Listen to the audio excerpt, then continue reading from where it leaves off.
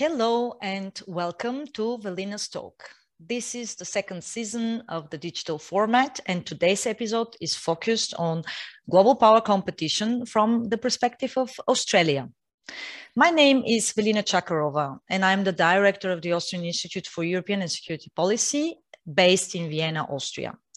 My work includes research, consulting, and lectures on the global system transformation and geostrategy of global actors. This podcast is produced in partnership with Bharatvarta, India's leading podcast on politics, policy, and culture. So, as we know, the global system has never been as interconnected as it was demonstrated by the COVID-19 outbreak. But global affairs are also at an inflection point. An unexpected manifestation of the pandemic is the bifurcation of the global system, in a way unseen since the Cold War. It begs the question, is the world witnessing the beginning of a new bipolar era of a global power competition, or where are we headed to? My guest today is Major General Mick Ryan from the Australian Army. Major General Mick Ryan has commanded at the troop, squadron, regiment, task force, and brigade levels over the past 30 years. His operational services include serving at East Timor, Iraq, and southern Afghanistan. Major General Ryan has a bachelor's degree in Asian Studies from the University of New England and is a graduate of the Australian Defence Force School of Languages. He is distinguished graduate of the United States Marine Corps Command and Staff College and a graduate of the USMC School of Advanced Warfighting. In 2012, he graduated from the Johns Hopkins University School of Advanced International Studies with a master's in international public policy. And he has a long-standing interest in military history and strategy, advanced technologies, organizational innovation, and adaptation theory. He was inaugural president of the Defense Entrepreneurs Forum in Australia and is a member of the Military Writers Guild. And last but not least, he's also an author on the interface of military strategy, innovation, advanced technologies, as well as how institutions can develop their intellectual age.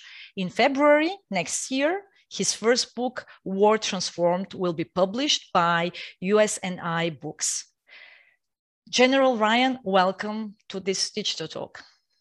Thanks, Velina. It's terrific to be here with you. I look forward to our conversation.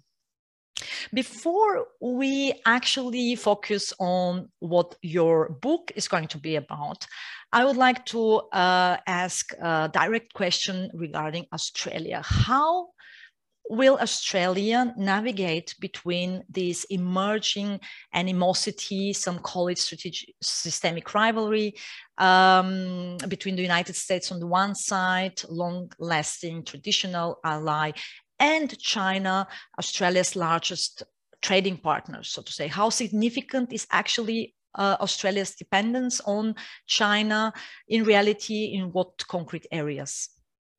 I think it's important to state right up front that Australia is dependent on foreign capital, full stop. I mean, we're a country that is reliant on an external nervous system of international capital and foreign investment. And if you have a look at not just the equation when it comes to trade, and China is our largest trading partner, but when you look at the full equation of foreign investment, countries like the United States, the United Kingdom, the Netherlands, Canada, Japan are all really significant investors in Australia, indeed bigger investors in Australia than China is. So our trade relationship with China is very important. But it's only part of the story when you look at Australia's overseas relationships when it comes to economics and our ongoing need, as most countries do, to seek foreign investment in a range of industries and services. So they are our biggest trading partner, but we have a lot of other economic partners as well who are very important to us. So it's more or less about kind of having a large portfolio and, not putting all eggs only in one basket, so to say, when it comes to investments and trading partners.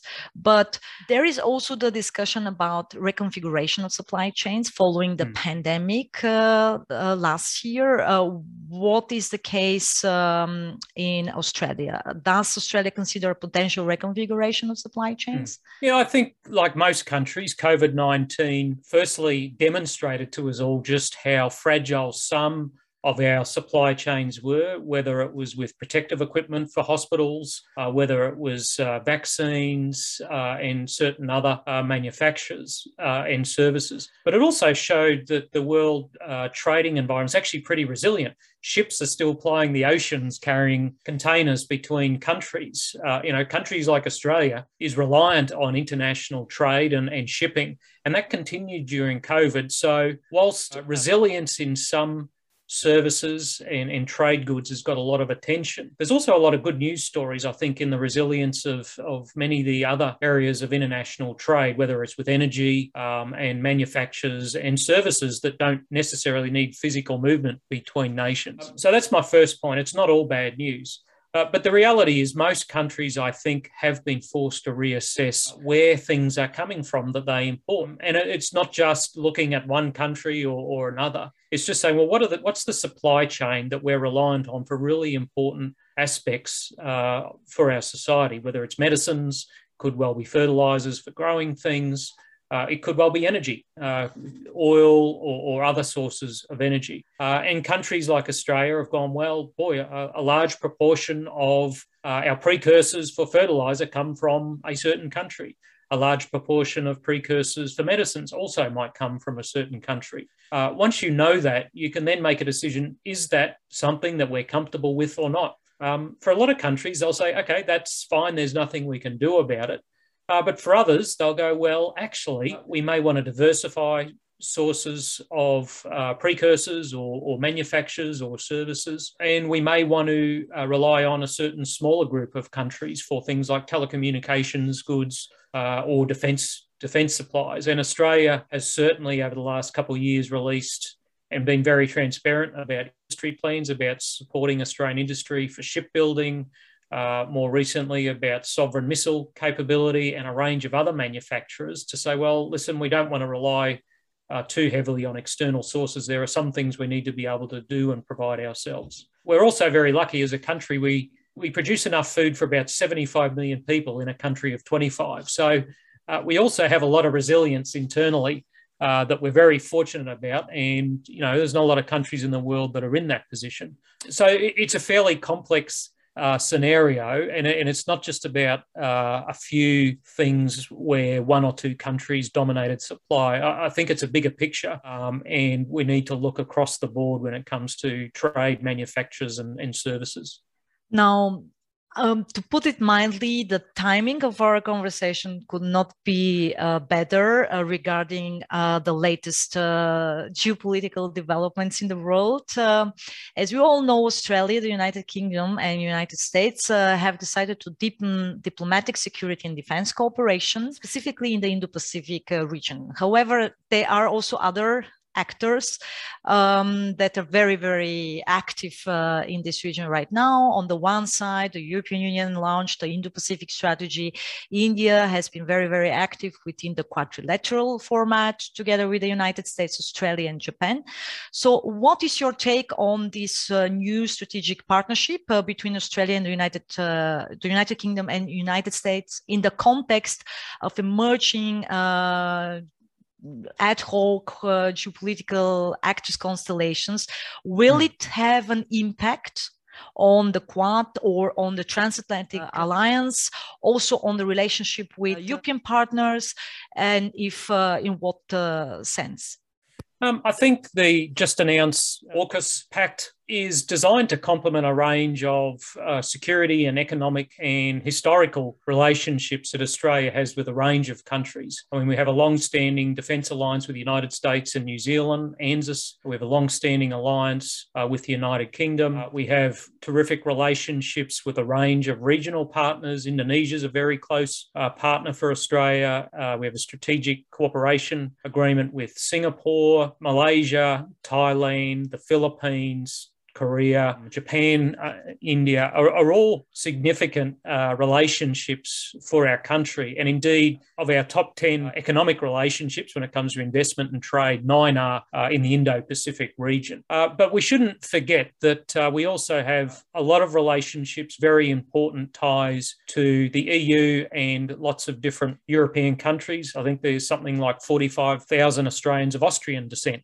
So it's not to say in any way that the EU or other Asian partners are more or less important. It's all about complementing a range of other very important relationships that we have with countries, and we'll continue to maintain that portfolio of different relationships. But they all matter. They're all very important. And you already mentioned some of the other important partners in the region.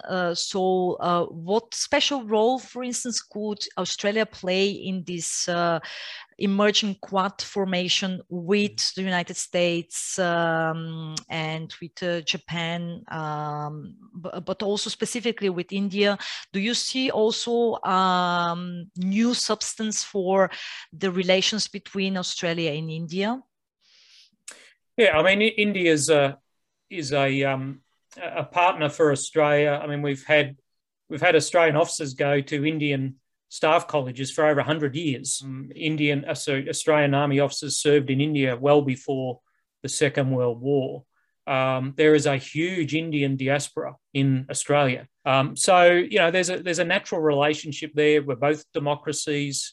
We both love cricket. There's a lot of things we share that people may not understand at first glance. The Quad is part of that relationship. It's about free and open Indo-Pacific. There are other elements of that relationship beyond defence, with the amount of Indian and Australian people who go between each other's countries every year, with education, with trade.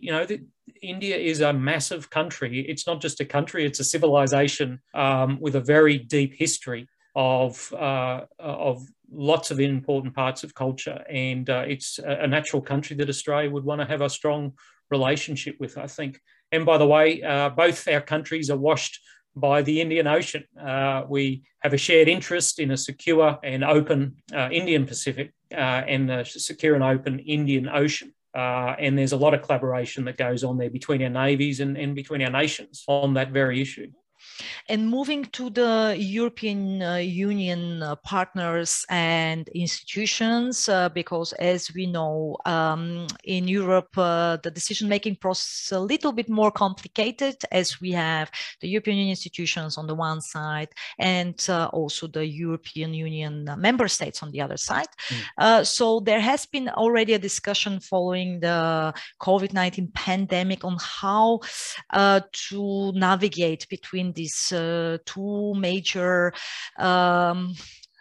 centers of power, so to say. On the one side, the traditional transatlantic partner, United States, but on the other side, the rising economic power, China. Do you see COVID-19, the pandemic, so to say, as a turning point for all significant actors, so not just for European partners, but also for Australia and other powers, let's say, in between, to be faced with kind of a either or choice at some point in time. So basically trying to navigate this complex space between the two centers of power, but at some point being faced with this either or decision. I think, starting with the impact of COVID, I think in the short term, it seems like it's accelerated change. It certainly feels like that. But I think, too, that it's probably too early to tell. But history is punctuated by these pulses of change. There's a great quote I love from George Orwell in 1942. He said, "Every now and then something happens. No doubt it's ultimately traceable to changes in industrial technique, and the whole spirit and tempo of life changes, and people acquire a new outlook." It feels like that's happening at the moment. I think it's impacting on, as we've already talked about, supply chains. It's impacted how different countries relate to each other. Australia has never really sought to make choices between countries. I mean, Austria doesn't make a choice between France and Germany. Each country is important for different reasons. Those relationships are important for different reasons. And Australia is a very open and vocal supporter of a free and open Indo-Pacific and the rule of law and liberal democracies. And that sometimes means we have strong affiliations with historical partners, but it also means we have strong affiliations with new partners who are new democracies or newer democracies. So I don't think this is about choices between one big power or another. It's all about making sure that we are part of ensuring that all of us have the chance to live a free and open life, able to make our own choices, retain freedom of speech and those kind of things. And I think, they're the kind of values that we share with the European Union and all its members. However, there are also regional actors with a different view on the global order, seeking to impose their own understanding, their own reading of international norms, standards, and rules. And one such example is this increasing systemic coordination between China and Russia in key domains and fields of international politics. What is your take on this China-Russia systemic coordination? Is there actually a concrete impact by such actions or measures that are being felt in the Indo-Pacific, or are detrimental to Australia's interests in the long run? And how will actually Australia contribute to counterbalancing this increasing presence and power projection in the Indo-Pacific? It's fascinating to watch the China-Russia relationship, right? Because it's kind of ahistorical. Haven't always gotten along very well, and indeed they've had a couple of stoushes along their border at different times. But it is very interesting to watch for various reasons. Economically, there's certainly energy relationships, mineral exploitation, technological exchanges. I don't know that that's happening to the degree that some of the more negative analysts are saying, but it's certainly happening, but I'm not sure to the degree that it is. Integration of national security aspirations, I'm not sure that's happening to the degree some are speculating. Russia is more a European-oriented power. China is an Asia-oriented power. It's hard to reconcile those two sometimes. But there's definitely an interesting relationship there. They're both thinking about operating in the 21st century in a way that many of the polities that grew up in the 19th and 20th centuries aren't. They have a different approach to information, to influence, to exerting that influence through non-military ways, but involve the threat of force. I find it fascinating to watch, and there's lessons there for us to learn about thinking about effectively navigating your way as a nation in the 21st century. It doesn't mean we should be copying authoritarian regimes. I wouldn't ever suggest that. But they do view the world differently, and we should understand how they see the world if we're going to interact with them effectively, because at the end of the day, that's what we want, right? We want to be able to work with all nations. I know Australia wants to be able to work with all nations effectively. It doesn't seek conflict. It certainly doesn't seek violent outcomes. It seeks peaceful economic and societal relations between countries. To do that, you've got to understand how others think. But it's hard. We probably understand Russia a bit better than China. But China, like India, is a very old country and a very old civilization with a distinct view of the world. It has an amazingly deep, broad culture that is wonderful, quite frankly. If you look into it, it has an amazing history. CCP is a reasonably recent thing in China, and you need to always distinguish between the CCP and China because there are millions of Chinese people that live in all our countries who are wonderful citizens, great contributors to our nations. So, we really need to understand that country. We understand its people better to navigate the 21st century. Do you think that we are entering a new phase in international relations, a phenomenon that points rather to a bifurcation of the global system rather than to the multipolarity as being outlined for at least the last 10, 15 years, following the unilateral phase of the international system? Yeah, I'm not an IR expert. I don't have a doctorate in it or anything. There were people who were speculating that deglobalization was going on even before COVID, that you could start seeing the threads of it starting to occur. Certainly, when it comes to technology, there is a greater difference between, say, China and some of its partners and, say, the US and Europe. You can't disconnect from China. You can't disconnect from the EU. You can't disconnect from the US in a trade or economic sense. I just can't see that happening short of some major crisis.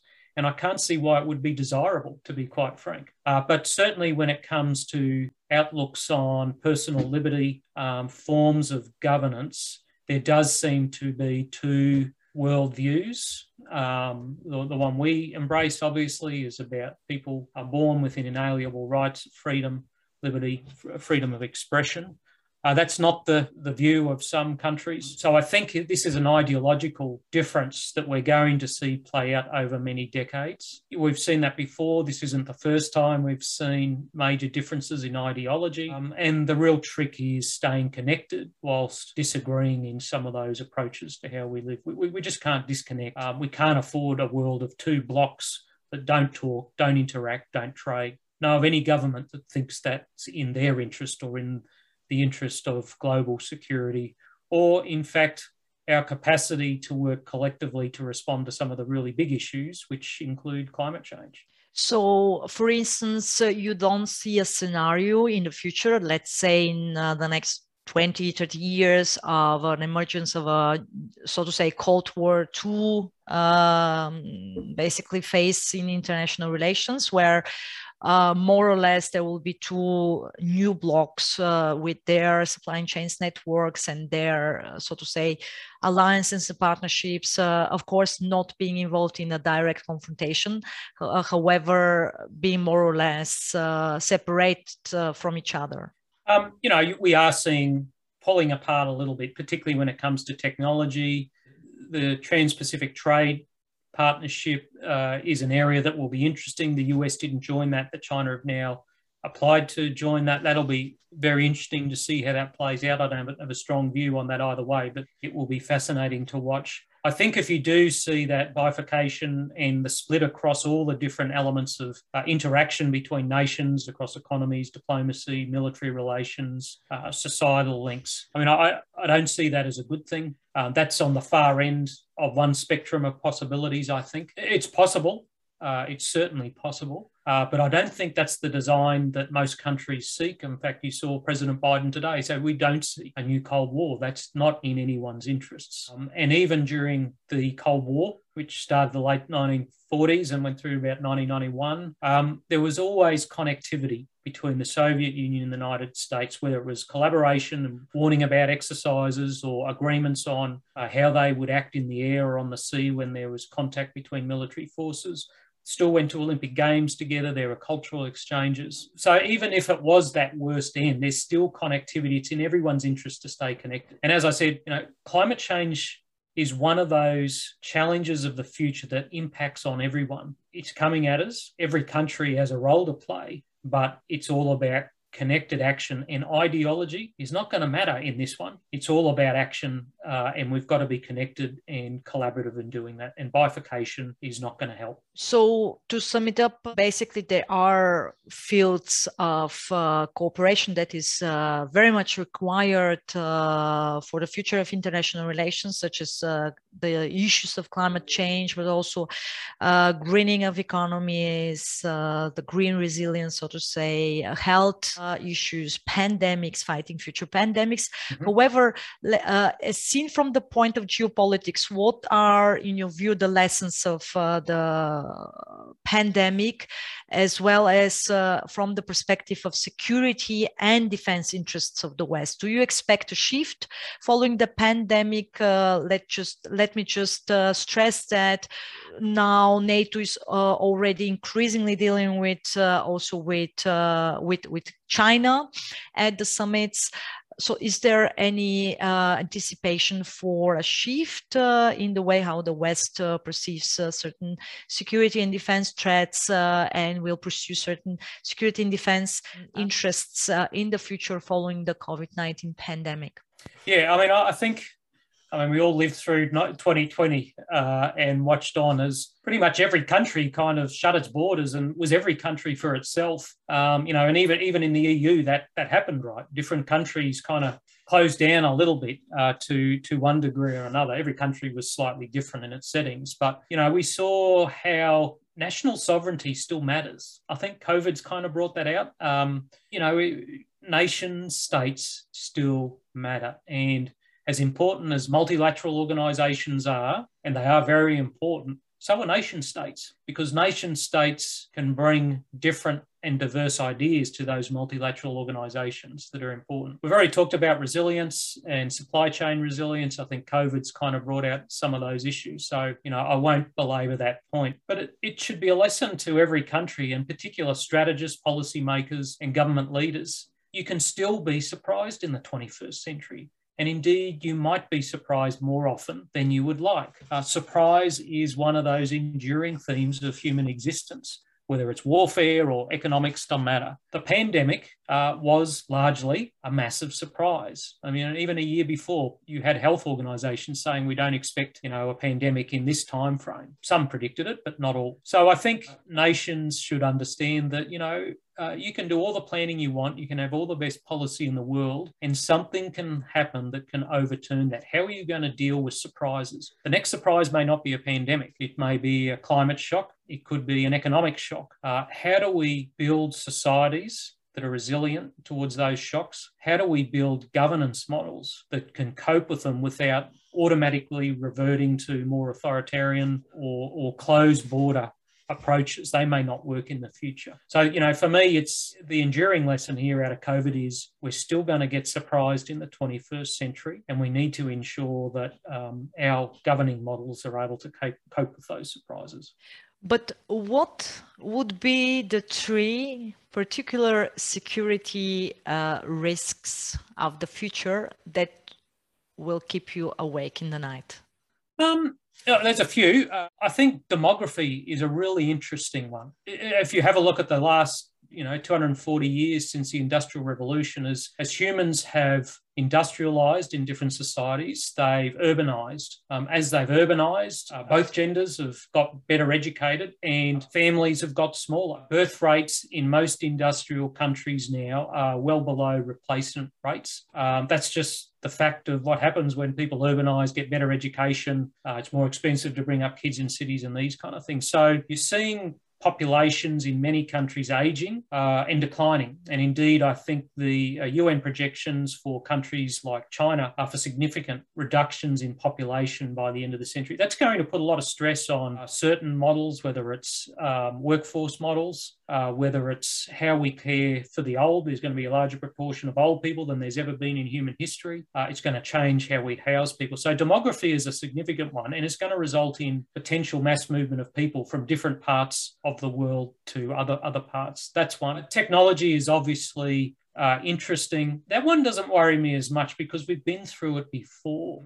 People like Václav Smil have written about the impact of the second industrial revolution. Philip Blum's book, The Vertigo Years, looks at Europe in the 14 years in the lead up to World War I and the sense of bewilderment people felt at the pace of technological and societal change that was going on around them. So technology I guess doesn't keep me awake, but it concerns me, not because we can do things, but not often enough do we ask ourselves, should we do this? And things like autonomous lethal systems. And I think the next big one in about a decade is going to be biological augmentation of human beings and the ethics of doing that. Who should be augmented? Do you de-augment? Is there going to be a haves and have-not human race because of it? So I think technology is the second big one. And then the third big one, and I think it's obvious, is climate change.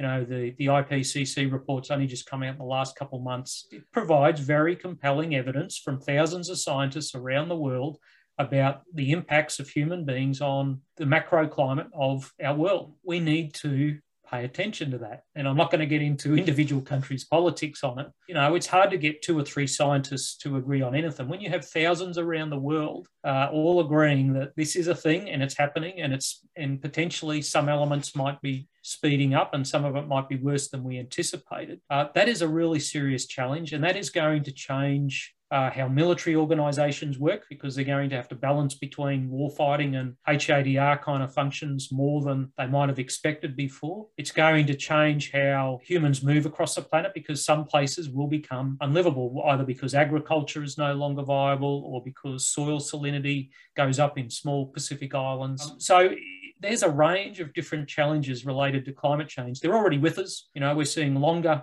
and worse bushfire seasons in Australia and in the United States now. So, I think they're the big three for me: demographics, technology, and climate change. Speaking about your concerns over, for instance, interference through reproductive technologies, the movie Gattaca came to my mind from the 90s. Probably our younger audience does not know it, but it's been a really great movie with Ethan Hawke and Uma Thurman. And I can only recommend it because it really deals with the possible consequences of such technologies for the society. And now I would like also to move to your upcoming book. So in February next year, we are expecting your first book, War Transformed: The Future of 21st Century Great Power, Competition and Conflict.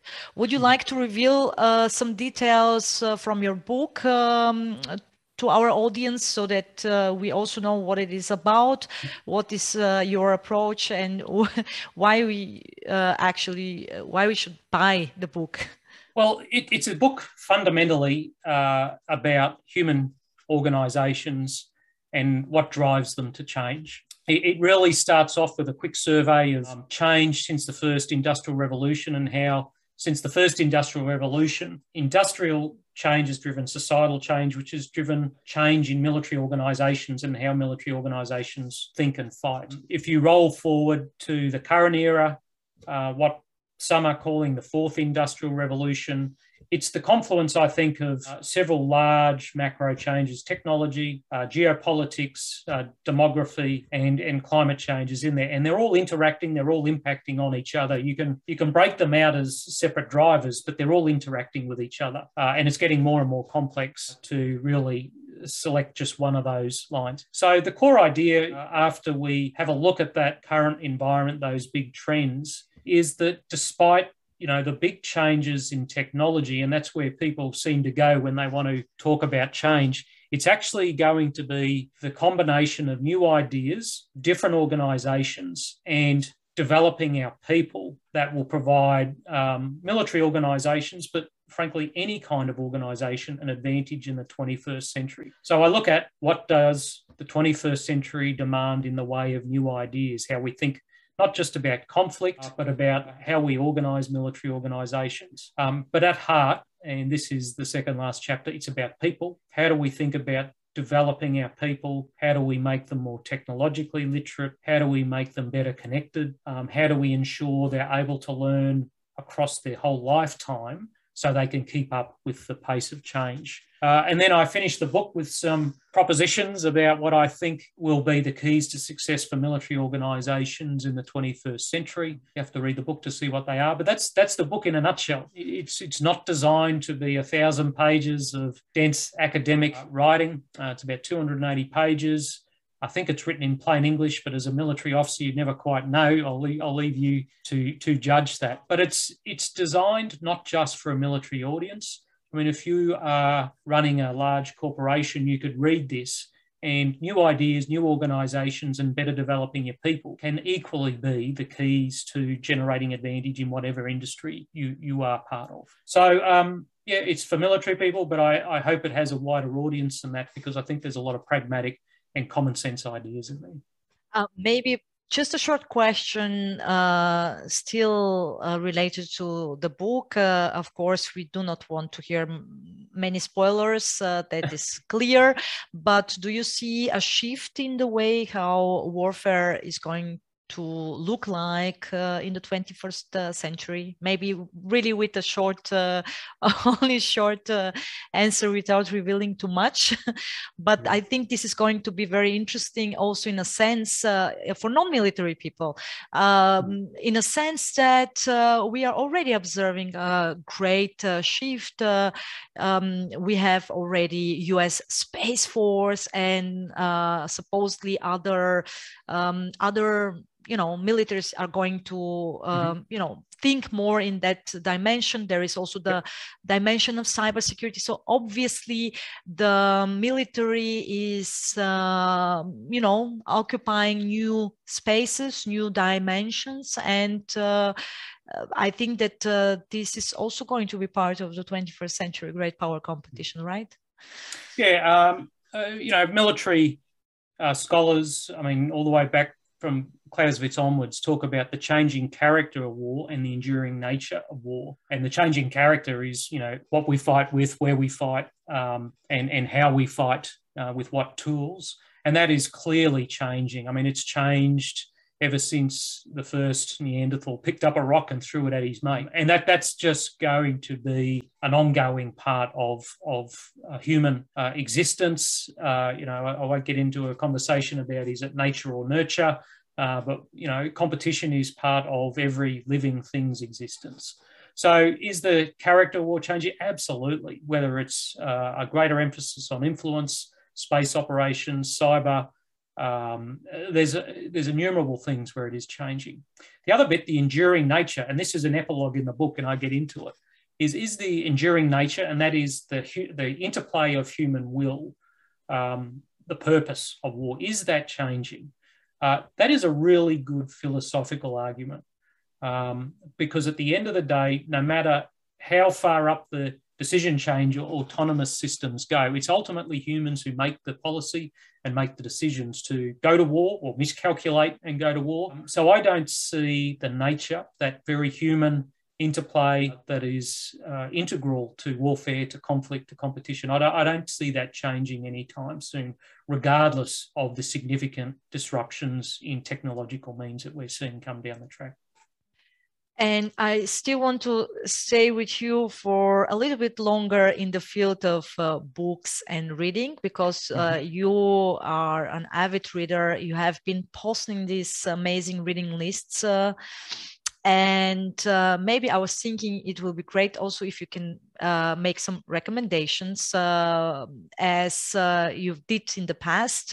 So I think the Modern War Institute has been publishing your reading lists, and you've also pointed to Einstein's quote, who once said, "I have no special talent, only that I'm passionately curious." And I think right now we are also in a situation in a similar situation of of two people being passionately curious. So I'm really curious about your further books recommendations. What are you currently reading? I mean, given that your book has been already published and is actually not only awaiting to be out on the market, what could you recommend us, in a sense that it's obviously not only about your interests in the classic sphere of warfare and military issues, but you have quite of a diverse booking list, I suppose.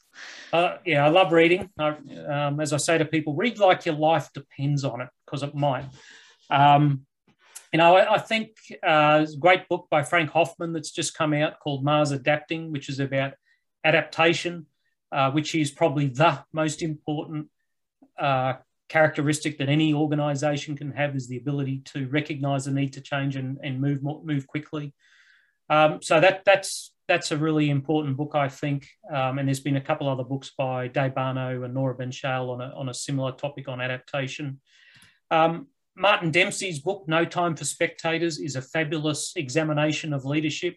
Now, I'll be upfront. I worked for General Dempsey in Iraq. He is the real deal, as the finest leader I've ever seen anywhere in any situation in my entire life. And that is a really magnificent book. There's a bunch of others out there. The US Marine Corps just published a very short piece of doctrine called Competing.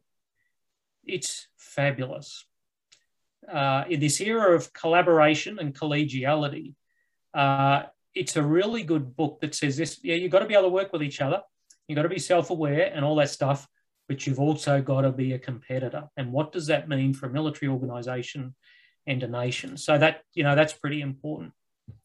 And I guess the final one I'd recommend is there's a great book I've been reading about time at the moment. I'll just trying to find the name of it here. It really is a fabulous book, and it's called Wartime, and it features chapters by a group of scholars, mainly from Europe and the United Kingdom, that looks at how does the impact of time change policy development, strategy, and military operations in the 21st century. It is a terrific book, and it's from a range of different IR scholars and other experts, and boy, some very, very fine insights in there. But yeah, I put out a reading list every year. It's not just books, it's podcasts, it's Twitter feeds, it's journals, it's websites. And I'm a big advocate of this professional military education global ecosystem that now has come into existence over the last 20 years, where there's dozens and dozens of blogs and sites connected through lots of different countries where we're sharing information, we're teaching each other, and it forms the informal part of our education to complement the formal education we get from universities and military colleges. And since you mentioned that, please make sure to follow War in the Future on Twitter. So the Twitter account is War in the Future.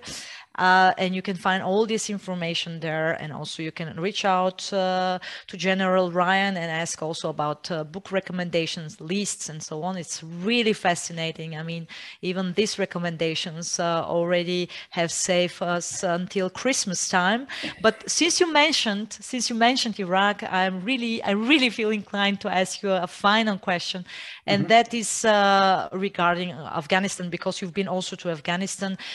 Do you think that there might be a role for the Quad following the takeover of the Taliban and potential Afghanistan's collapse in the future, basically to somehow counterbalance these ramifications in the Indo-Pacific region, of course, with a role for Australia, but in a broader sense, maybe that could be one way how European partners, including France, might actually join the Quad or participate more actively. And this would be also in accordance with this new European Indo-Pacific strategy. What would be your take on that? That's a big question. Very big question, I know. It's a very meaty question. With Afghanistan, I mean, it was just awful to watch the final days and weeks there. I mean, for the hundreds of thousands, of US, European, Australian, New Zealand, Canadians, and others who've served and sacrificed there, and had a lot of friends and partners there. It was agonizing to watch. And I think, notwithstanding the eventual outcome, I think it says a lot good about our nations, yours, mine, and many others, that for 20 years we tried and worked hard to give the Afghan people a better life.